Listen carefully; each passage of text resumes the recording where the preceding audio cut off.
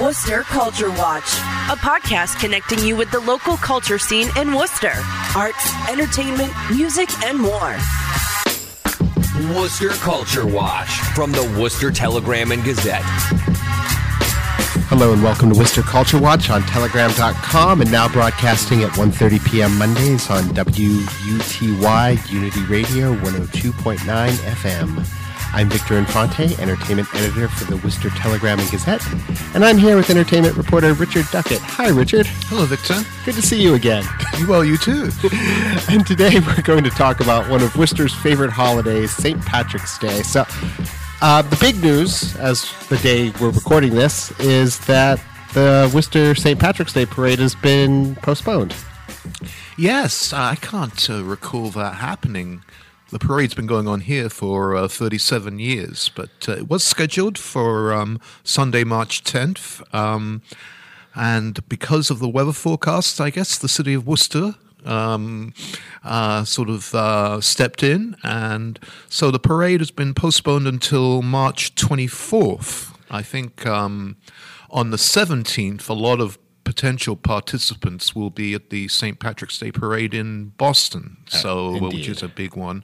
Of course, Worcester's is big as well. It's the biggest parade in the city annually, I think. I don't know what effect the postponement will have on participation, but I'm sure there'll be a lot of local bands or a lot of high school bands, police, fire department marching bands. You've got the Worcester Kilty Band, so there'll be pipes, drummers, lots of floats. I'm sure politicians won't skip it either. Well, and the thing is, Worcester has an enormous Irish community, as does Boston.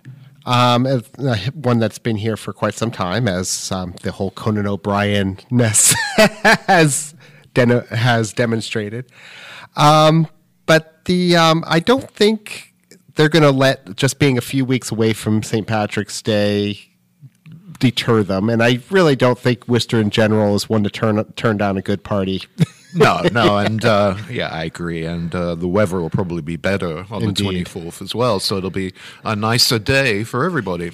There we are. So what else we have coming up to celebrate St. Patrick's Day? And hopefully we won't get jinxed by any of these. Yes, well, because of March 17th being the day that it is, there are always a lot of Celtic concerts and shows around this time of year. In fact, a lot of Irish bands tour America this time of year because they have a larger potential audience than they do back in Ireland. Indeed. So, it's funny. I remember living in England, and I've got an Irish family. And yeah, St. Patrick's Day was sort of a non-issue back there. I mean, a little bit, but not like we do here. No, well, in England, they don't even celebrate St. George's Day very much, which is England's patron saint. Except the bank is closed. But, well, was it? I don't recall that. But, I remember. But I don't think it was really a holiday at all. So, But St. Patrick's Day is a different kettle of fish in especially Worcester because it has Irish population, Scottish population as well. Indeed. And speaking of Celtic Scottish, we've got Natalie MacMaster and Donnell Leahy coming to the Hanover Theatre on March 15th. Excellent.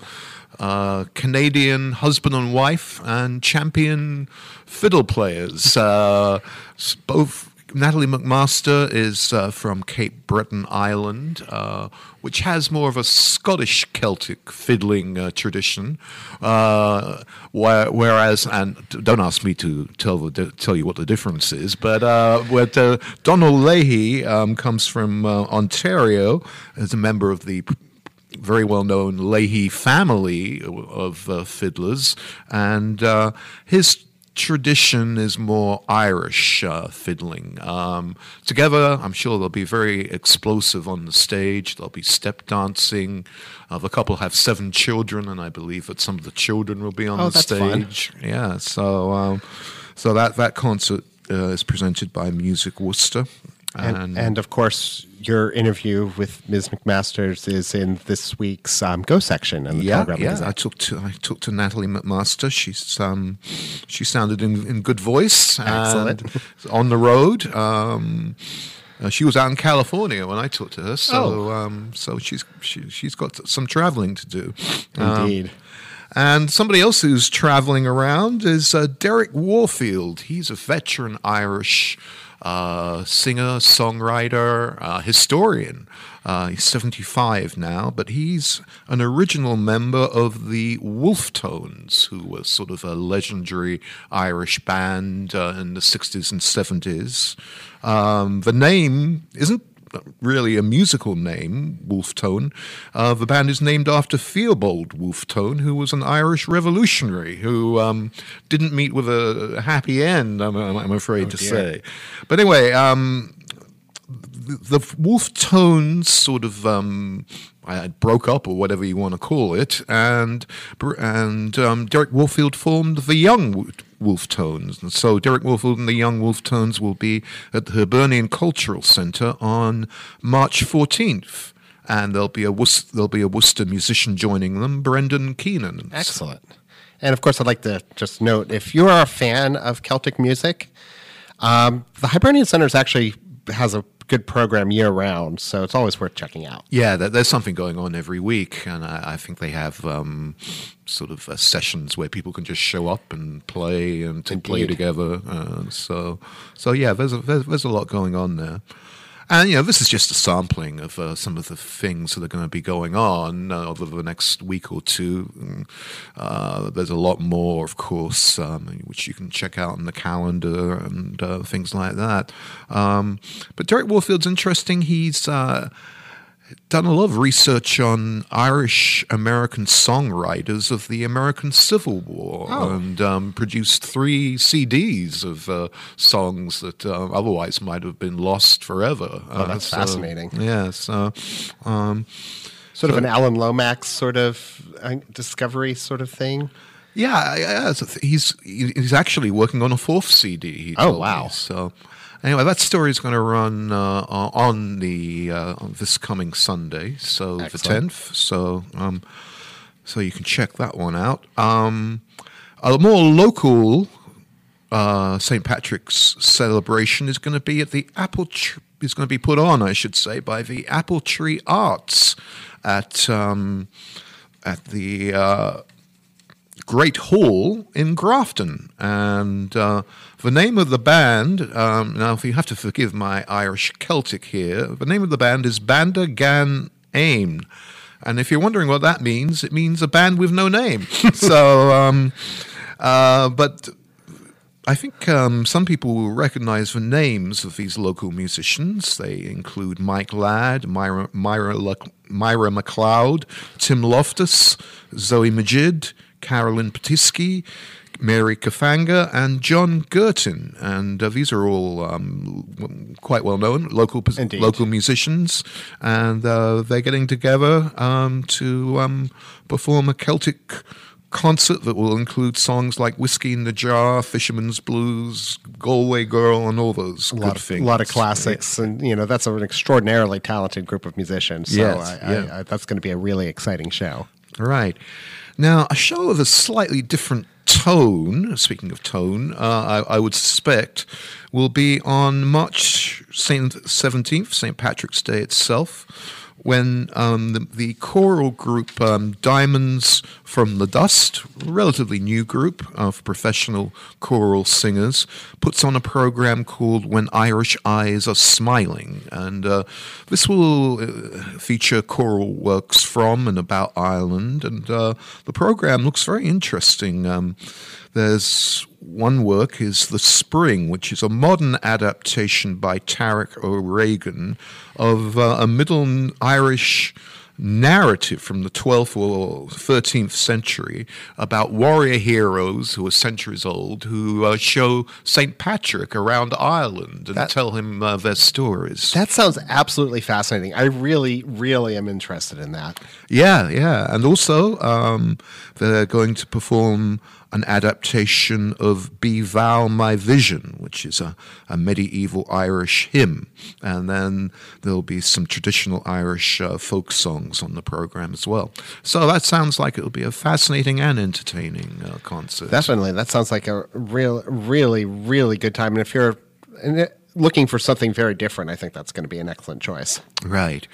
And also on St. Patrick's Day, and here's something a little different, the Red Hot Chili Pipers are going to be making a visit to the Hanover Theatre, and they play bagpipe music and combine it with rock, and they're forging a genre called bag rock. So I love it. Now, I've pointed this out before, but we've gotten in letters in the past and emails asking us to correct something because we would have in the paper that the Red Hot Chili Pipers were coming, and they thought it was the Red Hot Chili Peppers, which is, of course, the Los Angeles-based rock band that did Give It Away, and Aeroplane, and Under the Bridge. So this is a very different act. I'm sure that if you request those songs, by now they've probably learned how to play them. Yes, yeah, oh yeah, and they're very popular. So Indeed, they're returning. So a lot of people like them. They've got a big following now here. All right, so do we have anything else coming up, or does that about wrap us up? Well, as I said, that was just a sampling of things going on. There's a lot more, and but that gives you a bit of a look at what's going to be happening. All right, well, thank you very much. We'll be back with more in a moment, but right now we have a song by Worcester singer-songwriter James Keyes. This is To the Earth.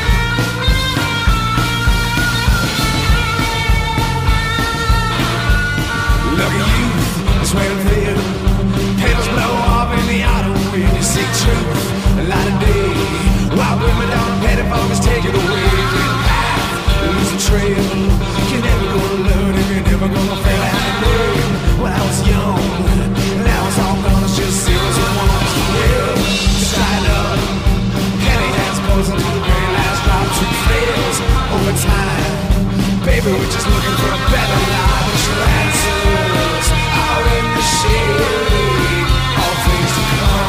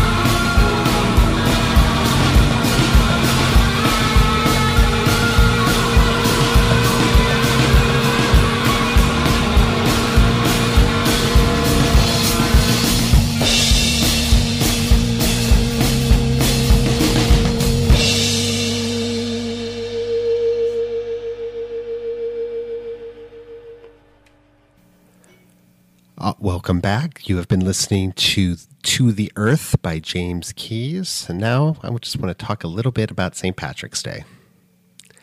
I never wear green on St. Patrick's Day. It's not that I don't want to get into the spirit of the holiday. It's just that it always feels like a bit of a costume, or to be more precise, a costume of something I already am. And yeah, Infante doesn't sound like an Irish name. I get that a lot, especially when I was young. Back then, we didn't have the term microaggression to explain it, but it was hard not to take their meaning. I was being told I wasn't entitled to a big piece of my identity by people who had no business having an opinion on the subject. Ho ho, what part of Ireland are the Infantes from? I used to explain that my mother's family hailed mostly from Ireland, and my father's family from Italy. These days, if I bother acknowledging the comment at all, I just correct them that it's the Kings and the Carrolls, and they're from the town of Abbeyfield in County Limerick. My great-grandmother, Maggie Woomer, born Maggie King, came to the United States from Ireland at 19 years old in the early 20th century. I'm blessed to remember her well, a fierce, unflappable woman with a kind heart, the sort of grandmother you didn't cross. I loved her dearly, and lament we never talked much about Ireland, which I was always fascinated by, and why she left. She never really talked about it, but the timing leaves little to the imagination. Ireland back then was plagued by violence and poverty, the things which have always pushed people to America. You can boil almost every American family immigration story down to that. When I was 20, I lived in England and visited Maggie's sister, Mary Carroll, in Abbeyfield, where she still lived. I took a ferry from Swansea, Wales, and arrived in Dunleary, a coastal town near Dublin, which in a lot of ways feels like any other coastal town. Still, there was something deeply affecting about stepping onto land there, a sort of rightness that I chalked up to sentimentality. The feeling only grew as I hitchhiked to Abbeyfield, which was clear on the other side of the country. Even back then, I wouldn't have hitchhiked in the U.S., and now I probably wouldn't do it there, but I was young, and there was something about the bright green hills and narrow roads as I crossed the country that was calling to me. Also, I was a college student and broke. I remember the sharp briskness of the autumn air, the intermittent rain and sunshine. I earned my way for part of the trip hauling bags of grain in a delivery truck, a feeling of unearned familiarity that grew with each mile traveled. Mary lived at the end of an interminably long country road in Abbeyfield. Periodically, I'd ask people I passed if they knew if I was headed in the right direction. I was. They all knew her. A few of them knew I was coming. It's a very small town. Mary greeted me kindly, if warily. No family had visited her from America, and most of her closer relatives had moved to Cork. She lived with her husband in a tiny house with no telephone save one that could only call emergency services.